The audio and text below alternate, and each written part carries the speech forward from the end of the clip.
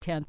Joining me now from somewhere near Harlan, Minnesota, our good friend, Mr. Al Batt. Neither rain nor thunder can keep him from talking about birds. Good morning, Al.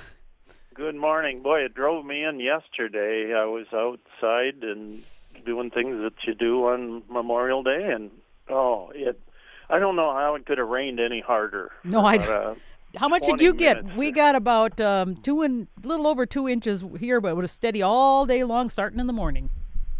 Yeah, I have no idea. I just put my rain gauge up today, so I'm really late on this. Mm-hmm. But boy, we got a lot. I look out in the field here, and they have become lakes once again. So it was just I had a lot of things I wanted to do outside and things to look at, and it takes a lot of rain to drive me indoors, but man, that just that did it so hard. I know I talked to some guy. He went through a drive-through at Wendy's, and he said he had to get out of his car and walk around and go inside and tell them what he wanted because it was raining so hard they couldn't hear one another over the mic. So he went inside, got the order, and then walked back out and sat in his car. Oh my got gosh! It through the window there, so it was raining that hard. But that's I guess that's Minnesota, and it's just the way we are. I want to thank the Austin Lions for allowing me to participate in their big doings there, and also my wife and I attend a lot of grad parties, and just thank all the good kids and the good food too. Man, they always have good food at those things. So we've been to Mankato, Albert Lea, New Ulm, Sleepy Eye, and traveling around on that grad party circuit. And I know a lot of people listening understand that because they do the same thing. But this is one of the best times of year for many reasons. But one is I smell the lilacs. I love the smell of lilacs in the morning. The smell has weight. Yes. And some I know find the fragrance cloying, but I find it heavenly and memory-producing. So this morning I did so, and I try to every day that they are in bloom, I go out and inhale some lilac scents. And yes. I was pleased that so many birds decided to spend time in my company this morning while I was doing that. Little animated birds fed with a vigor larger than their size. And they were feeding on caterpillars that were feeding on leaflets. And small things are a big part of my life, and I was just so happy to see them.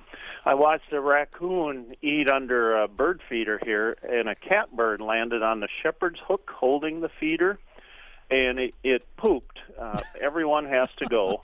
And its aim was excellent. It was a direct hit on the raccoon. I don't think it was intentional or anything, but I thought it was funny, but the raccoon didn't pay any attention at all. Didn't he try and wipe it off or anything? I know the last time I got pooped on by a bird, I was in Duluth, at that beautiful canal park, and they have all those seagulls that are around there, those white ones, and I remember, this was a while ago, but I had the stroller with Grant in it at the time and was like, oh, look at all these birds, and people were feeding them French fries and potato chips and things, and they were all around, and all of a sudden, bloop, out of the sky, right on the stroller with my kid on it and my purse, and first thing I did was wipe it away, so I was just wondering whether the raccoon just ignored it. That's be hard for me to do. But. Yeah, it just, I suppose it figured, no, it's nothing I can do about that. So he was so busy eating, he was eating bird seed that had fallen to the ground. Not only sunflower seeds, but a little bit of grape jelly had dripped down there. So he was getting sunflower seeds with a little grape jelly on them, and he just seemed very intent on that, and nothing else was going to stop him from doing what he was doing. Say, speaking of grape jelly, yeah. I got a note this morning from Rich in Mankato that it was quite a jelly story, I thought. So Rich said he was in the Aldi, I assume in Mankato here, so he's from Mankato. He says, the guy behind me at Aldi's last week had 3 cases of grape jelly. And I'm thinking, probably not for peanut butter sandwiches either. Do you think? And Rich also said Minneopa bison have at least 8 new calves. Yeah, so to see out there. And when he said that, I looked in the Children's Museum of Southern Minnesota this Wednesday. I want to make sure this Thursday, the 30th, have an event featuring about bison. It was Scott Kadelka of the Minneopa area naturalist, and he's talking on bison, the American bison, the largest mammal of the Great Plains, and he is going to be talking on them at 10 a.m. this Thursday, May 30th, at the Southern Minnesota Children's Museum. So I thought I'd add that too, and I'm sure he'll have pictures and talk about those 8 calves out there too. Well, that's cool. He does a wonderful job, and it's cool seeing baby anything, but there's something about seeing baby bison, knowing that this little thing's going to grow up to be that huge thing over there is just really cool. And Rich also said he had a scarlet tanager laying beside him while he was planting tomatoes. He said beautiful red and black. Are they kind of rare around here? I'm not sure. I've seen any before. They pass through here, and some do stay here. And nest, they like bigger patches of woods in general, but maybe that's changing a little bit too. A lot of them, where we see them in abundance, would be the woodlands of north central Minnesota. That seems to be their ideal situation for nesting. But we do see them going through here. They will come to jelly feeders. They eat insects. Folks have told me seeing them on suet feeders. They are just breathtakingly beautiful, and I'm glad you got to see one. The guy behind him at Aldi's that had the 3 cases of grape jelly was not me. That's what I was thinking. I wish it had been. That would have been my whole allowance right there. I stopped at a store the other day. We ran out of grape jelly, and I was in a rush to get from here to there like everybody is. So I had time to stop at one store. I go into the store. There's no grape jelly. The whole grape jelly shelf is gone. There's just nothing there.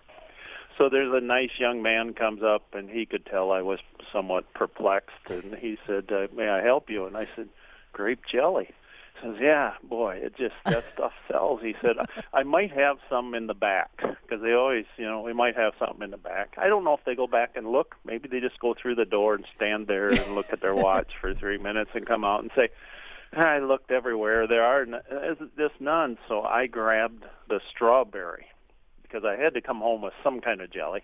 So I came home, and then we had to leave right away. So I ran outside and threw some strawberry jelly in the grape jelly feeders. And when we came back later, boy, they had snarfed every bit. You couldn't even see a smear of that strawberry on there anymore. They'd eaten it all. So they will eat other kinds of jelly other than just grape. And I don't think Orioles are very picky when it comes to jelly. I've been told that the Baltimore Orioles enjoy the grape flavor because it tastes similar to the dark, ripe fruits that they eat naturally. Jelly feeders attract other birds. Everybody knows gray catbirds, woodpeckers, scarlet tanagers, house finches, rose-breasted grosbeaks, and others, some warblers.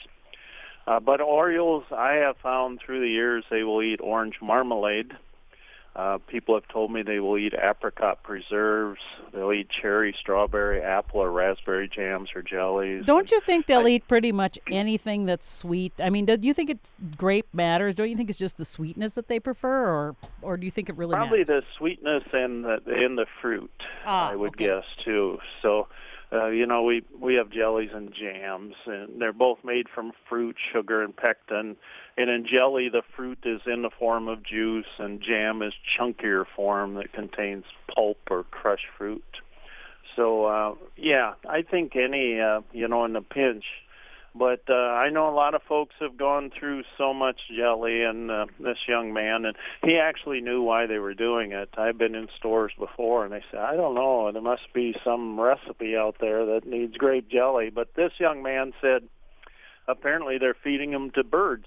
So he knew that, and a very nice young fella. And he just either I'm that, sure he was back. Either that, or he thought there was some new grape jelly diet that maybe he need to learn about. Yeah, that could very well be it. Some celebrity diet comes out and said, I lost 13 pounds in 2 weeks from just eating grape jelly. And I thought, wow.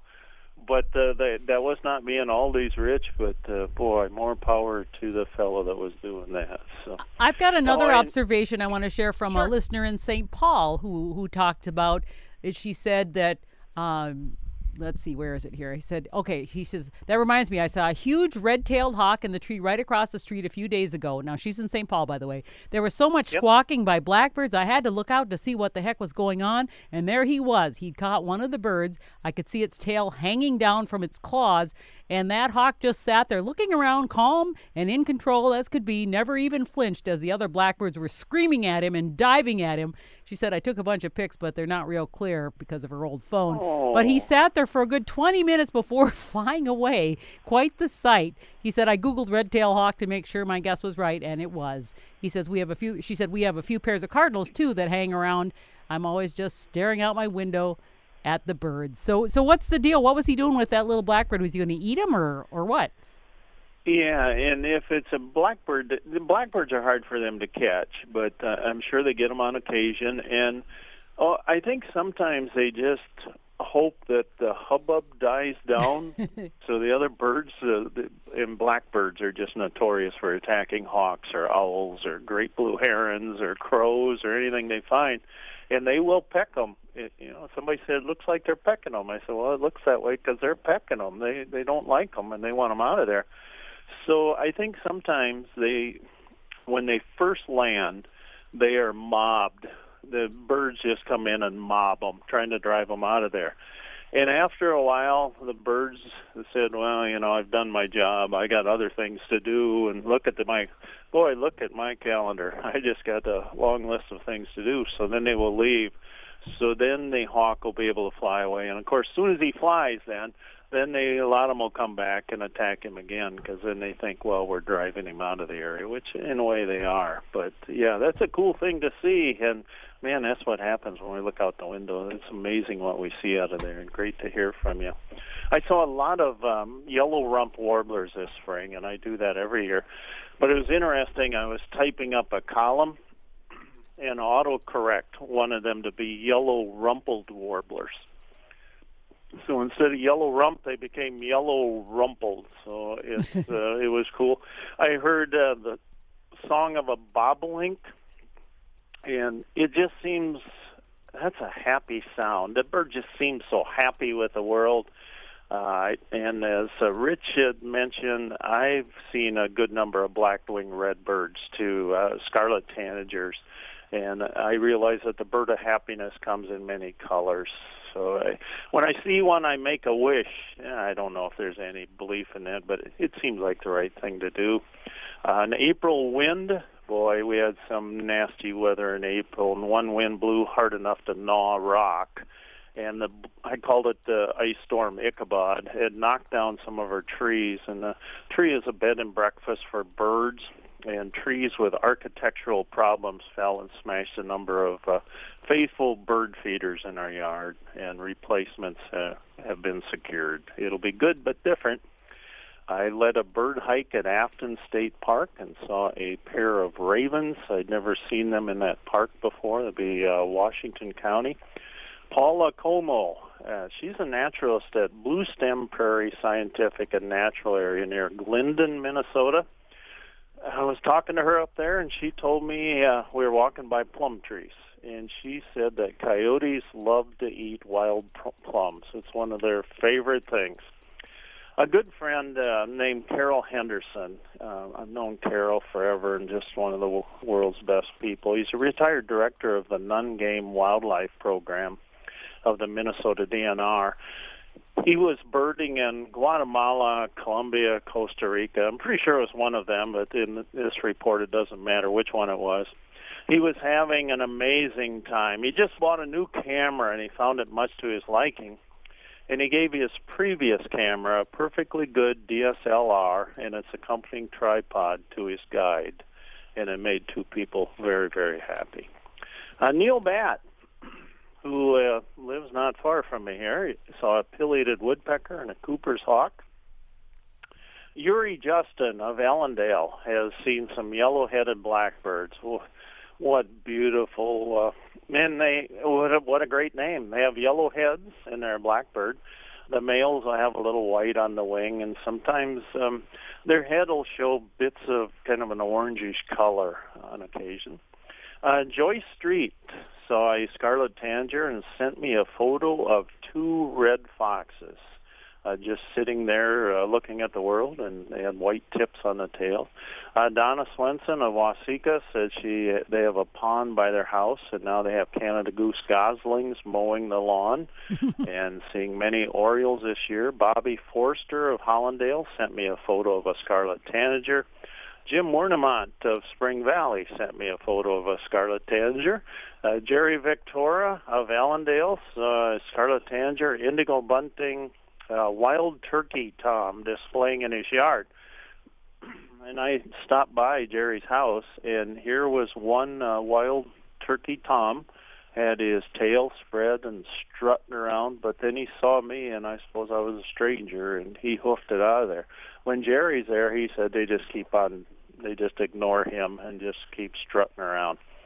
Neil Lang of Albert Lee, a wonderful musician, saw a Tennessee warbler on his jelly and suet feeders. He said many, many Orioles this year, indigo buntings, black and white blackbirdian and magnolia warblers in his yard. He said everything was slow this year as far as migration, but having a water feature sure helps. And he has one that makes a little water sound, too, has a drip to it or a run.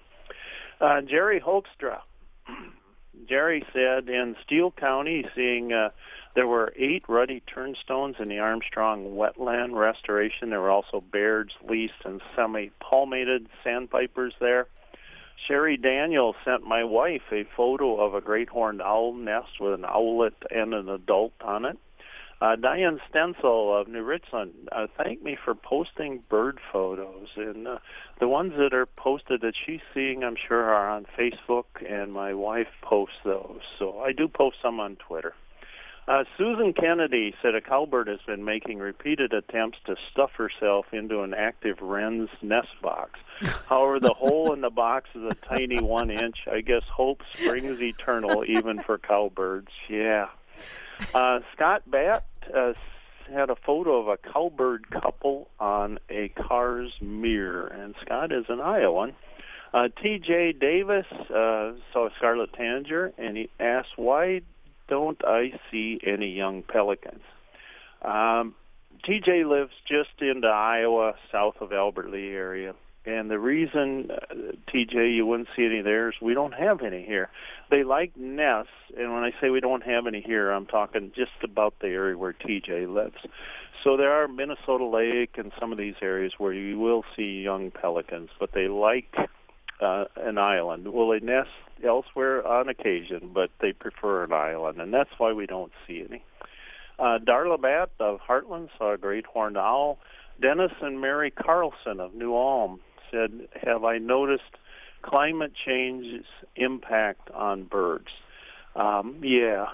Warmer temperatures are forcing birds to winter and breed farther north than in the past. So there certainly are. We can look back on the dates of their coming and their going and their nesting and see these changes. Pamela Freeman said, after more poring over field books and sites, and then, yes, another sighting, I believe I have a correct ID for my jelly-nibbling, sleek olive-back bird with an eye line, Tennessee warbler.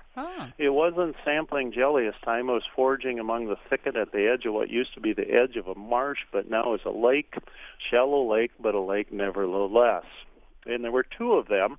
Also Be Still My Leaping Heart, a scarlet tanager on my suet. I came around the corner and saw the most intense red, a small single bird upon a double suet feeder with tail support, not something that took great space in the panoramic view before me of multiple greens of spring woods and thicket, pond, marsh, creek, now lake, in a sunny blue sky, yet its color commanded all of my attention. My focus zeroed in to that pinpoint of red, cardinal, no, not on the suet, and not so red tanager, my brain exclaimed, just as I saw the so black wings to go with that red body. Also saw a yellow warbler sighted in the same areas of Tennessee. Dean Musing. Dean said he saw a couple cowbirds in his yard, and he was kind enough to send me this from Audubon. It says the best solution, cowbirds, again, they lay their eggs, their nest parasites lay their eggs in another bird's nest. and then they're absentee parents, although it sounds like they show up every so often just to make sure everything is going well. Audubon says the best solution is to leave cowbird eggs alone, said Steve Rothstein, emeritus professor of zoology at the University of California, Santa Barbara, who has researched the effects of cowbird parasitism on endangered species. It's a natural process, and we shouldn't attach human values about killing or being sneaky to the natural world. The reasons are multifold and encompass both the law and unintended consequences. U.S. law says that people should not interfere with cowbird eggs. As a native species, the brown-headed cowbird is protected under the Migratory Bird Treaty Act, and taking eggs is illegal without a permit. While permits for cowbird control are granted, it's only done when they're considered a threat to an endangered bird.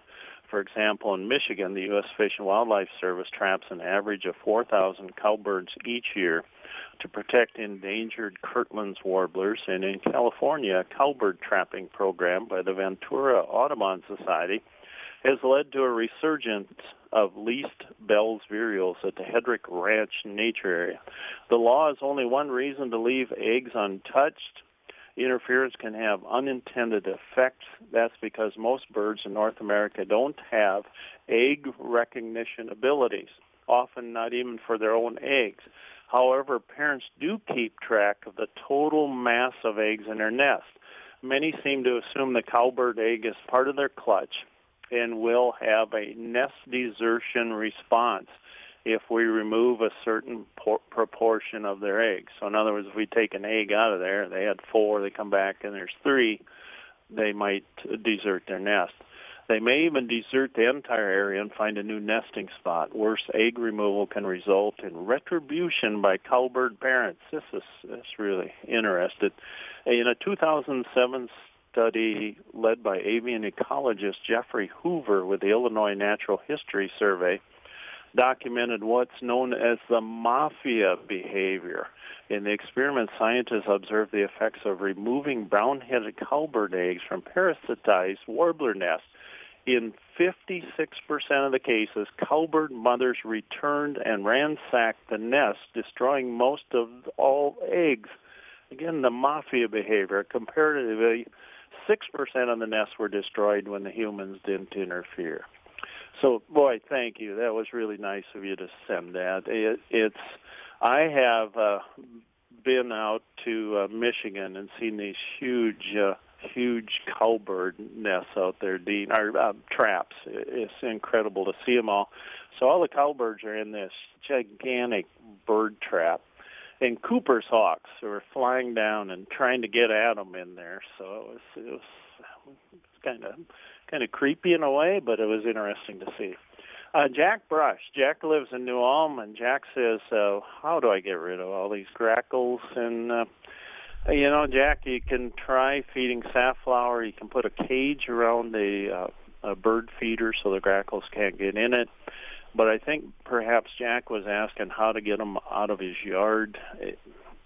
Good luck. It's just real hard to get rid of them. I guess if you didn't have any trees at all, but they would still come and visit, and they like our lawns for feeding on. So I wish I had a better answer for you, but I don't, Jack. What eats slugs? Oh, I wish I had whatever it is and eat them all, but I've been using Sluggo, I'm just telling you. Yeah, and all it is an initial on this, and I'm not sure because it's right up against another word. So sometimes, when we finish something, we bump another letter. So I'm not sure if this is from S or if it's not. But what eats slugs? Boy, not me. I mean, a lot of things, but who knows? Maybe I have. I like accidentally. Salads, so. Yeah. Yeah. Things that dying on slugs, I think of toads, number one. And that's why we put those little toad houses in our gardens, because we like toads. Snakes, like a garter snake, will certainly eat slugs. Frogs will eat them. There's a lot of wonderful ground beetles that we have will eat them. Turtles. Firefly larvae. Wonderful lightning bug larvae will eat them. Really? And people tell me that ducks and chickens will eat them, and then some songbirds. I don't know how big, great a predator songbirds are on slugs, but they would certainly eat some. So there are things out there that will eat them, and slugs don't have a lot of fans. There's a college in California where their athletic teams are nicknamed the Banana Slugs, which it makes a really cool name, but for the most part, there aren't a whole lot of fans of slugs. They leave a slime trail. The more people spend on a hosta, the more slugs will eat that hosta, and we mulch around the hostas, which makes for a moist climate. And that's what slugs want too, is a moist climate, so they can be real hard on hostas. And again, as I say, the more you spend on the hosta, the more the slugs will want to eat it. It seems like it's true. Yeah, they're just not our favorite. I'm sure I know there are people that study slugs, so there's probably some folks somewhere that say, my favorite creature in the whole wide world, a slug, without any doubt, and we'll tell you how wonderful slugs are. But most of us, a lot of people put out boards and then just go out and turn over the board, and there'll be all those slugs, and they'll get rid of them that way. That's what my friend, Master Gardener Barb Lamson, does. She puts boards and things out there, and then she goes and picks them off, and that just grosses me out. I heard that if you do it's iron phosphate, so it's not like a chemical. It's something that you find in the naturally, and you put that out, and it's supposed to. The slugs are supposed to eat it, and it's supposed to somehow wreck their digestive system, so they die. And they say if you get out before they get into their life cycle, where they start reproducing a lot, you can maybe get them. So I started really early when it was still kind of cold out, but it was starting to warm up. So I'm hoping I've killed the cycle, but who knows? We'll see. Yeah, and boy, this is pretty good slug weather. Oh, this damp, wet, cool, perfect. Yeah. Yeah, no sunshine much, and they should. I'm thinking every year is a pretty good slug year, but I'm thinking this will be an exceptional slug year. Well, last year certainly wasn't for earwigs. Do you know what? I'm sure we'll get to talk about earwigs again, but I had never seen so many earwigs until the last couple years. Are they on kind of a cycle like the cicadas are? Do you know, or will they be back in force again, or what are you thinking? Highs and lows? I think a good share of insects are cyclical, and a lot of it, of course, is dependent on weather. Yeah. Not the weather we're having now, but maybe the weather backways. But a lot of insects are cyclical. I think of the multicolored Asian lady beetles. Mm-hmm. Just for a while there, you couldn't go outside with having a bunch of them crawl on you. Everybody's house was filled with them. Now those numbers have kind of dropped back. Well, not kind of, they've dropped back dramatically. And will we get them back in those numbers again? Who knows? But it's just it's nice not to have them everywhere. And last year was Japanese beetle. Were just huge, and I'm hoping. Terrible. Yeah, I'm hoping that they will be reduced this year as well. And they can fly in from at least 5 miles away. Ugh. One scientist told me he thought they could fly in from 15 miles away, but that might be with a wind or something too. But they can fly 5 miles away. So, and folks put out Japanese beetle traps, and they work, but sadly they seem to draw in all kinds of Japanese beetles. I want to tell all my neighbors to have to put in those Japanese beetle traps, and that way they'll go to their yard instead of mine.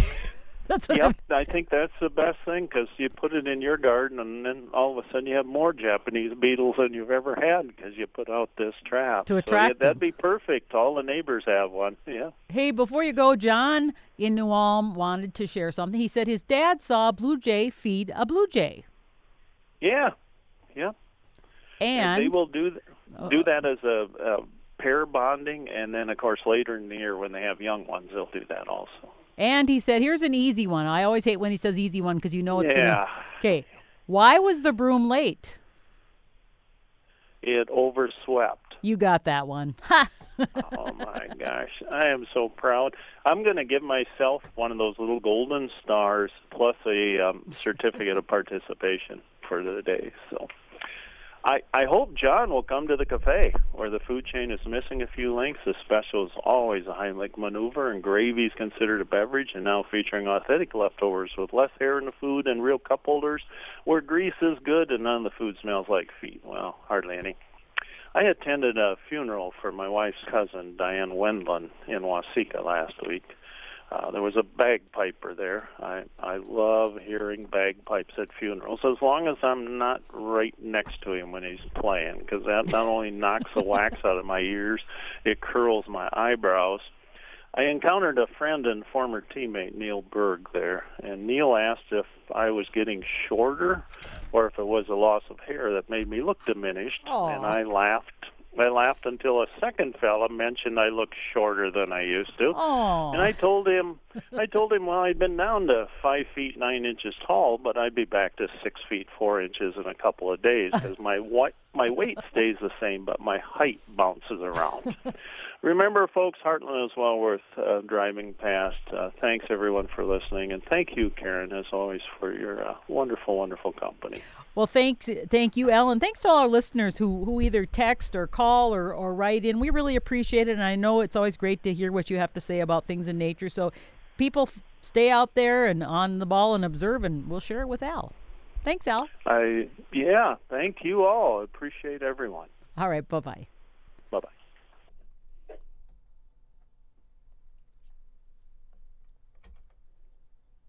Crossing the